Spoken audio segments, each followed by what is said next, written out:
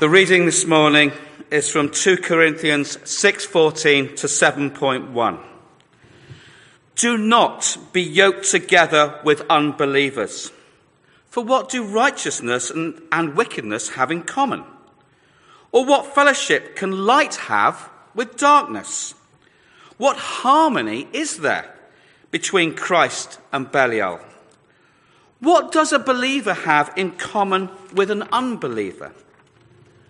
What agreement is there between the temple of God and idols?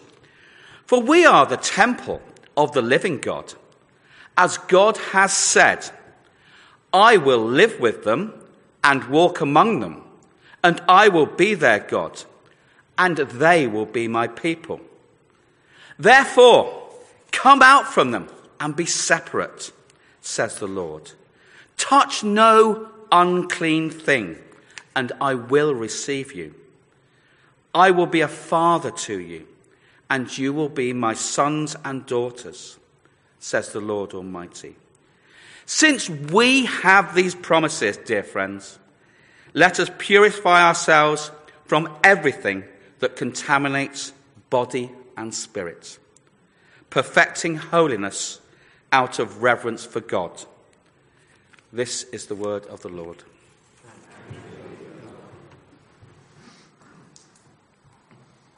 As we stand, let us pray. Heavenly Father, we have great promises before us this morning in your word, but also great challenges. And we pray now that you would so fill us with your Holy Spirit that we would hear and receive into our hearts the truth of your word, and that by your help we might not only hear but believe, not only believe but obey. Help us, we pray, in the name and for the glory of Jesus, your Son. Amen. Well, do please be seated and come with me to 2 Corinthians chapter 6, the end of that, the beginning of chapter 7, that Ian read. I have to say, Ian read it beautifully there. Great feeling. It's always good to get that sense of God's word as living, and we've had that this morning. So do find it on your device or in an actual physical Bible. They used to have these things with pages in. Some of us still use those. So however it is, get yourself in front of God's word today. And welcome to you, especially if you're here for the first time, if you're joining us online, or if you're here for to support one of our three candidates for baptism or affirmation of vows later in our service. Who are you? And you think about, what is it that makes me me? What comes into your own mind? We live in an era where one of the really popular things to do is to dig deep into your own ancestry. There are lots of websites available. I happen to look at ancestry.co.uk. This is not an endorsement, but an extraordinary number, billions of records have been stored there, and the invitation enticing you in to come and sign up and find out who you might be related to. Stories of how discovering the strange and wonderful and inspiring people that turn out to be part of our family tree lead people to do new and bold and exciting things. Where did we come from? Where do we belong? What does it tell us about our identity? How might that change us? Now, I've never done it. It looks quite interesting. I haven't really got time to do that sort of thing. But I guess as an Australian, it would probably reveal that I'm a bit of a mongrel. Most of us are who grew up in that part of the world. But whatever your own story tells physically about who you are and where you're from, the Apostle Paul brings us God's word to us about who you are if you're a Christian, about who we are as God's people. And here he says, this is far more important than any of the wonderful stories we may tell or discover about our human origins. Because when we hear what God has to say to us about our new identity in Jesus Christ, both as individual believers and collectively as his people, well, then we will find here great and precious promises that begin to change us as we live our lives, as we walk on the path towards life in all its fullness that Jesus brings to us. So who are we? as Christians together? Paul gives three answers in this passage. We are God's temple, we are God's people, and we are God's children. These three truths should change us, change the way we think about ourselves, change the way that we relate to our fellow Christians and to those who do not share our faith. The reality is that the blood of Jesus defines who we are far more profoundly than our own unique human bloodlines. Our new identity in him tells us who we are and releases us and steers us to live with an infinitely greater significance than anything we may discover on ancestry.co.uk or other such websites. There is a new identity and purpose and power here in Jesus than anything we will discover or know in any of our earthly relationships with family and friends. Gifts of God, though they are. We feel this most keenly as we come to faith or as we're renewed in faith. So as King Fai and Corrie and Sinting are baptised or renew their vows this morning, we know that for them this is a precious moment, the symbolic embrace of this new identity in Jesus Christ, or a rediscovery of that identity in Jesus Christ. A fresh hearing of the calling of what it means to be God's temple, God's people in God's family. For all of us, if we're Christians here today, we need to know, or perhaps to be reminded of who we are in Jesus Christ. Now, if you're not yet a believer, perhaps you've come to support one of our candidates, or you've just come in to find out a bit more of what this Christianity is about. Maybe you're tuning in online and you were looking for Aldi or something and you've ended up at St John's, Hertford. Well, stick around. We may not have bargain price baked beans, but we have the words of life. If you're not yet a Christian, then what does this mean to you? It means this is who you can become in Jesus Christ. And this is the new purpose that you could embrace if you would come and receive that call to come and trust and follow him. But for us who are Christians, well, let's listen in and let's hear who we are and what God has called us to be and to do. First, we are God's temple. We see that halfway through verse 16. We are the temple of the living God. Paul is writing to Christians, the believers in Corinth, and he says to them, we have this identity of being the temple of God. Now, of course, he's speaking metaphorically. We are not literally stones. We are not literally built onto the Temple Mount in Jerusalem, but spiritually speaking, we are the temple of the living God. It's the first time Paul has used that language explicitly in this second letter to the Corinthians, but he used it in his first letter, and that helps us to understand a little of what he means. So, for example, and he says to the Corinthians in the earlier letter, we have it as 1 Corinthians chapter 3, verse 16, he says, don't you know that you, plural, you collectively, are God's temple? And that God's Spirit lives in you. If anyone destroys God's temple, God will destroy him. For God's temple is sacred, and you are that temple.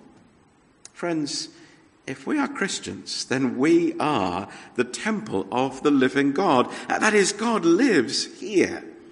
He lives here amongst us, in our midst. We belong to him, and he will protect us. That's the first time Paul mentions the temple.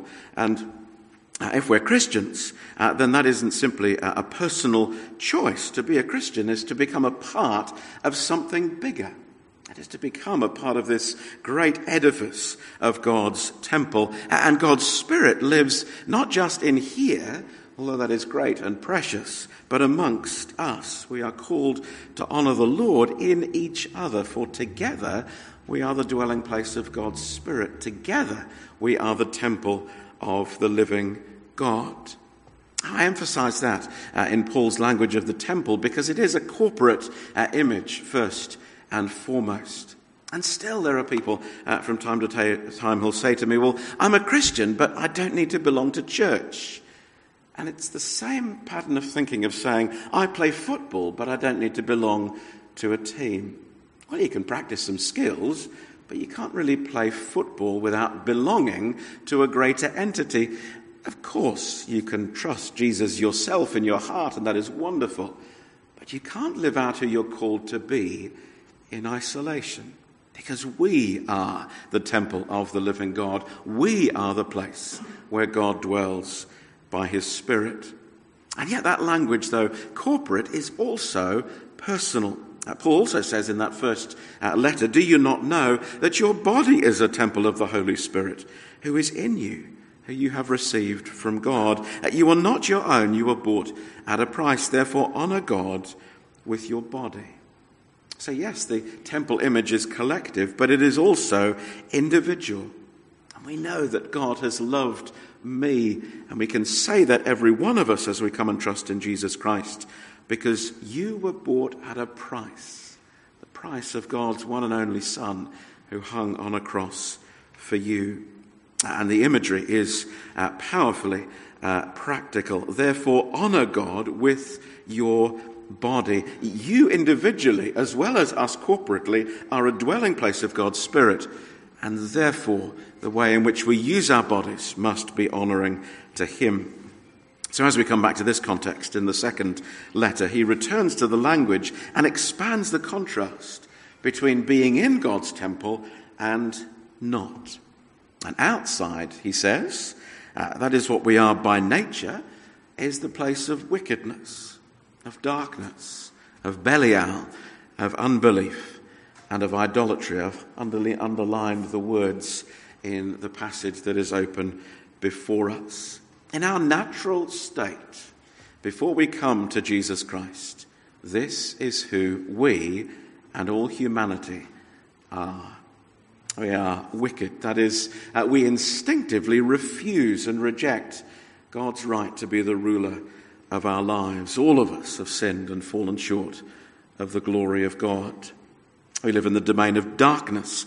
Jesus said, this is the verdict. Light has come into the world, but men love darkness instead of light because their deeds were evil. You can combine the next two. Belial is just another name for Satan. Paul calls him earlier in this letter the god of this age. And back in chapter 4, verse 4, he says, the god of this age, that is Belial, has blinded the minds of unbelievers, so they cannot see the light of the glory of the gospel of Christ, who is the image of God. Here then is Satan doing his darkening work. And as he does that, so we refuse to believe. Then the last word, idolatry. That is a devotion to that which is not God as if it were God.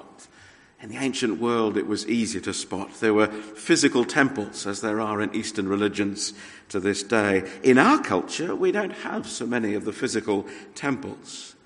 And yet, as Paul crisply puts it elsewhere, in this materialistic culture, we need to know that greed is idolatry. My self-created identity is idolatry. The heart which does not worship God will worship many and various things, but all of them come under this condemnation of idolatry. That is what it is to be a human being born into a fallen world. That is what we were. But now, Paul says to those who've come to Jesus Christ, you are the temple of God. The temple of the living God, inhabited by his living, cleansing, animating, forgiving, renewing Spirit, lovingly purchased at the infinite cost of his own Son, whose blood was shed for you, that you might be taken out of these things and brought into the kingdom of his Son. And the contrast there is striking. Now, these are the words that characterize God's people, those who belong to Jesus Christ, who are his temple: righteousness, light, Christ, and faith. Our righteousness here, not as a reward or achievement, but as a gift. Paul said a little earlier at chapter 5, verse 21, God made him, that is Jesus, who had no sin, to be sin for us, so that in him we might become the righteousness of God. Our story as Christians, though it's often misheard, and sometimes we mistell it, is not that we have discovered a pathway of increasing righteousness or religiosity or goodness, but rather that God has come into our wicked lives and has given us as a free gift a righteousness that belongs properly and exclusively to his Son. He's taken all my wickedness and he's borne it in the cross, and he's transferred to me as sheer gift a righteousness that is by faith and grace alone. So we now have righteousness that has been credited to our account. We have light, not from within ourselves. No, look within, there is only darkness, but we've received the light of Jesus Christ. We do not preach ourselves, Paul said earlier in this letter, but Jesus Christ as Lord, ourselves as your servants for his sake. For God, who said, "Let light shine out of darkness," made his light shine in our hearts to give us the light of the knowledge of the glory of God in the face of Christ. And Christ himself, no matter how many promises God has made, they're yes in him, and through us the amen is spoken to the glory of God. We're believers because the light has shone, the righteousness has been credited, and we cry out, "Lord, have mercy," and he gives us forgiveness and a place amongst his sanctified people. We are therefore the temple of God. None of it achievement, all of it gift, righteousness and light through Christ, who is the object of our faith. And what does that mean? What does that mean practically for us to be the temple of God? Well, the whole thrust of the passage is moral and ethical. Do not be yoked together with unbelievers, for we are the temple of the living God. Here, Christians have disagreed with each other over the years about the implications of what this means. And we need to be humble and gracious as we try to apply it to ourselves and help one another to understand. I don't think it means that we should separate from Christians with whom we disagree about important but secondary things. Some people who I really respect do think it means that, and I won't fall out with you if that's the way you take it. The contrast in this passage is between believers and unbelievers, light and darkness, those who worship Christ and those who are under the sway of Belial or the devil. And the picture that Paul has here is drawn from the Old Testament, a commonplace in the ancient world. But in the law of God, we read this: "Do not plough with an ox and a donkey yoked together." And it's that picture where one animal is put under too great a strain because he can't keep up with the other, and the other pressing ahead and is frustrated also, or they try and diverge because they're simply not designed to be together. That image, forbidden in the law out of kindness to animals, is now applied to us as a kindness to those who are the dwelling place of God's Spirit. Do not be yoked together with unbelievers. And what he means is this: we Christians, individually and collectively, must not so unite our lives and purposes with non-Christians that in the end we bring dishonour to our Lord and Saviour and compromise our primary allegiance to him. Perhaps the most obvious example makes the point most clearly. Jesus said this about marriage. At the beginning of creation, God made them male and female. For this reason, a man will leave his father and mother and be united to his wife, and the two will become one flesh. So they are no longer two, but one. Therefore, what God has joined together, let not man separate. The word for joined together in the original language is literally yoked together. Jesus says that when a man and a woman are married, God yokes them together in a common, lifelong and heartfelt endeavour. And Paul says to us, do not be yoked together with unbelievers. Primary application is very clear, isn't it, even if it's hard to hear. Now, Paul clarifies his teaching in his first letter to the Corinthians. If you're a Christian married to a non-Christian, don't separate. God really has yoked you together. But if you have freedom to choose, if you are a Christian and you are single, then do not marry a non-Christian. Do not be yoked to an unbeliever. It is an act of rebellion against the Lord. How can you yoke light and darkness together? And not only would it dishonour the Lord, but it will bring you a world of suffering as well. Now, that isn't the only application. I have known people to be so yoked to their careers that it leaves them absolutely no time or energy to serve their sisters and brothers in the church community. I've known people so yoked to their sport and their commitment to that on a Sunday morning that they begin with good intentions, but within a few years have drifted away entirely from any obvious profession of Christian faith. In the end, we have to work out the details for ourselves. So ask yourself, it's a question for self-examination. Is there anything that I am so bound to that I cannot live out my new and true identity as part of or as the temple of God? As I say, we need grace and latitude with one another as we draw the lines in different places. But let us not take that as an excuse not to hear this plain word of God. Do not be yoked together with unbelievers, for we are the temple of the living God. Second, we are God's people. As God has said, I will live with them and walk among them. I will be their God and they will be my people. Therefore come out from them and be separate, says the Lord. Touch no unclean thing and I will receive you. Well, again, when you look at those ancestry websites, you can find this percentage as of that ethnic group and that percentage from that one over there. And each of us would have some unique mix of where we have come from genetically. But what is 100% true of you, if you are a Christian, is that you are one of God's people. And that matters far more than any ethnic difference that may be found amongst us. The scriptures tell us in that great picture of the new heavens and the new earth that there will be those from every nation and language and tribe and tongue, but they're united around the throne of the Lord Jesus, bringing him glory. For it is belonging to his people that in the end is the only thing that matters.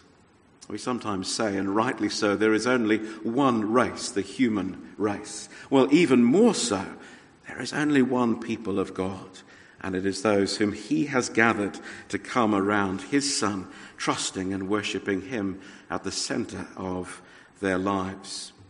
Now here where Paul quotes from the Old Testament scriptures, he does so from 6 different places, and we haven't got time to look in any detail where they come from, but he's painting a picture that has been long foretold in the law and the prophets, all speaking of this great purpose of God to gather a people together who will be his very own.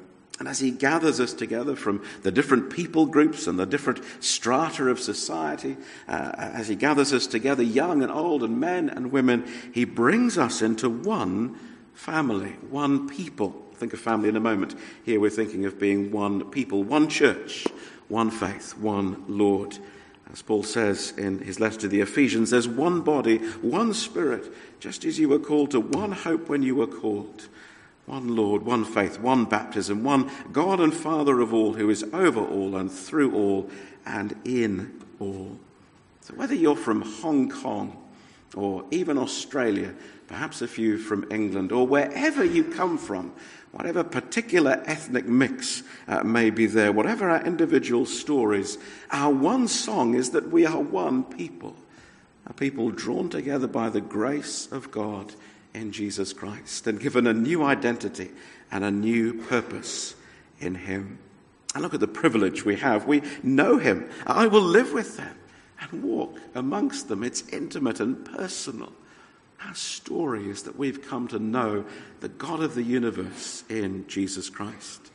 It evokes that picture of the Garden of Eden before sin was exposed and destroyed, the Lord walking in the garden in the cool of the day.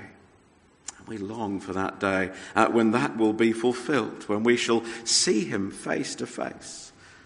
At the moment we see through a glass darkly, but then face to face. Then we shall know fully, even as we are fully known. But even now, this is the God who lives with us, who walks amongst us, walks alongside us in all the traumas and trials of our daily lives, assuring us that we belong to him and he belongs to us. I will be their God and they will be my people. He is not far from you, Christian. Sometimes it feels as though he is, but rather is right alongside, even in the valley of the shadow of death. This is our privilege of being one of God's people. And just as there is privilege, so also there is calling. A calling to be a distinct people, separate and holy. And if we just combine with the language in the earlier part of the chapter, we had the language there of being in common with, or fellowship, harmony and agreement. And no, those things don't exist between believer and unbeliever, light and darkness, Christ and the devil, but they do exist amongst us. For we have a common life in Jesus Christ. We have a fellowship with one another, because God is as close to my friend and neighbour in the congregation as he is to me. We have harmony. I don't agree on everything, of course we don't. But there is a deep, intrinsic harmony of the Spirit and around Christ. We have a common faith and therefore a common love and a common life. There is agreement on the authority of the Word of God and the Lordship of Jesus and the meaning of the cross and our calling to live out that faith in love. No, what we have in common here is precisely because we are God's people together. We are a people who are called out and gathered together that we might truly belong to him. Again, what does it mean, we say, to come out from them and be separate, to touch no unclean thing that he might receive us? Again, Christians have differed over the years in exactly how we've applied these words, and once again we need grace and tolerance and latitude and learning from one another as we try and apply what Jesus calls being in the world but not of the world. It's not that we can be taken out of the world. That would be a foolishness and quite the opposite of what God intends. And yet, though in the world, we don't live according to its values or standards, because we are the people of God, not the people of the world. Think of this contrast, which I think helpfully makes the point of just how difficult it can be to work out. We know in that most famous verse in the Bible that God loves the world. God so loved the world that he gave his one and only Son, that whoever believes in him shall not perish, but have everlasting life. John wrote that down in his gospel, and yet John goes on to say in his letter, do not love the world or anything in the world.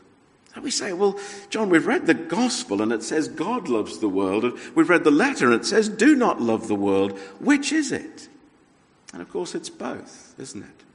We are called to love the world in the way that God loves the world. That is, in generosity and self-sacrifice and bearing witness to the grace and forgiveness that he offers to everyone who will receive Jesus Christ as their Saviour and Lord. And yet we are called precisely not to love the world in the sense of self-indulgence and extracting from it at the cost to other people that which is to my selfish gain and glory alone. John says more fully in his letter, all that is in the world, the lust of the flesh, the lust of the eyes, the pride of life is not of the Father, but is of the world.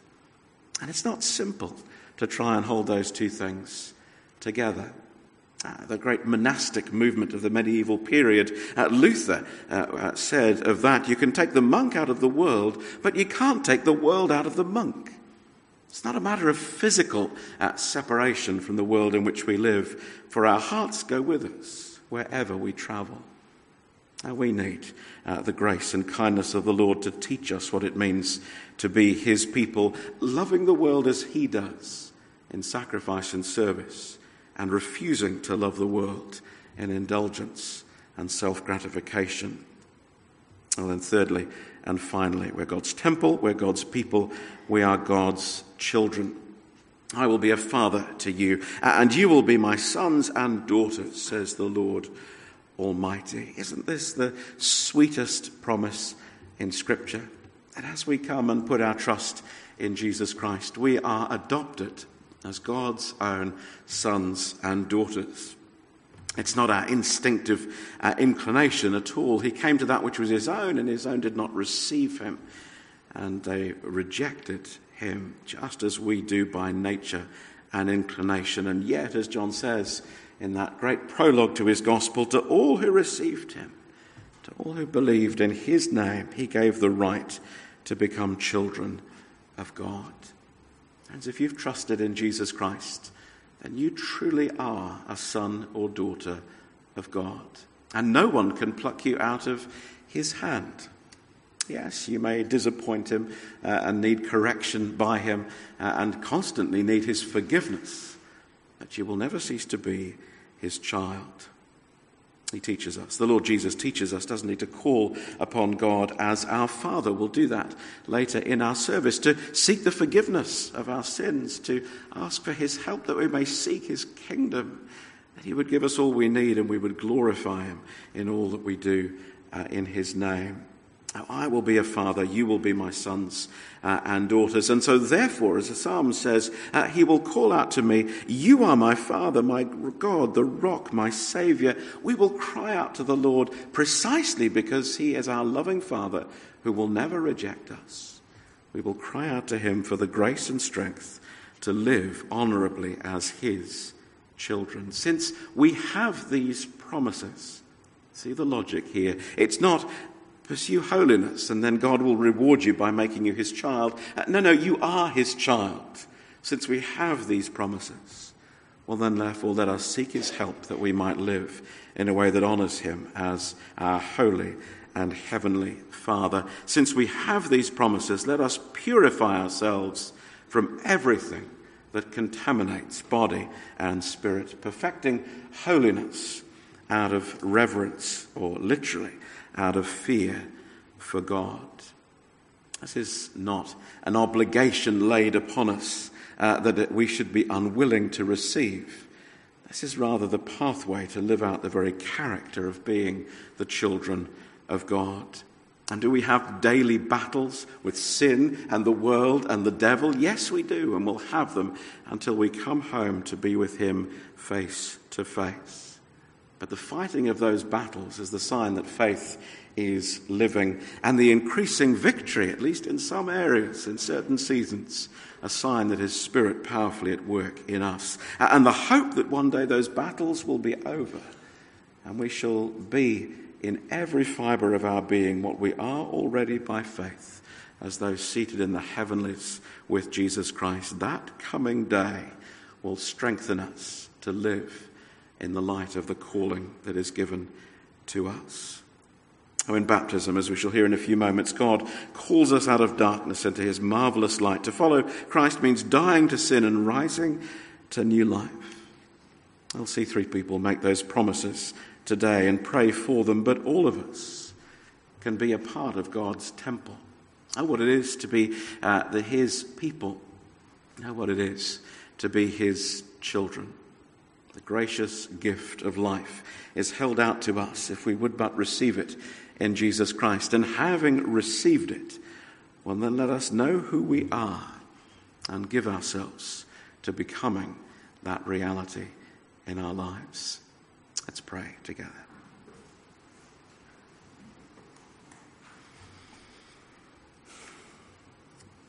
Our gracious God and Heavenly Father, we thank you for your mercy to us. Although by nature, instinctively in our own hearts, there is wickedness, darkness, the captivity of the evil one, unbelief and idolatry.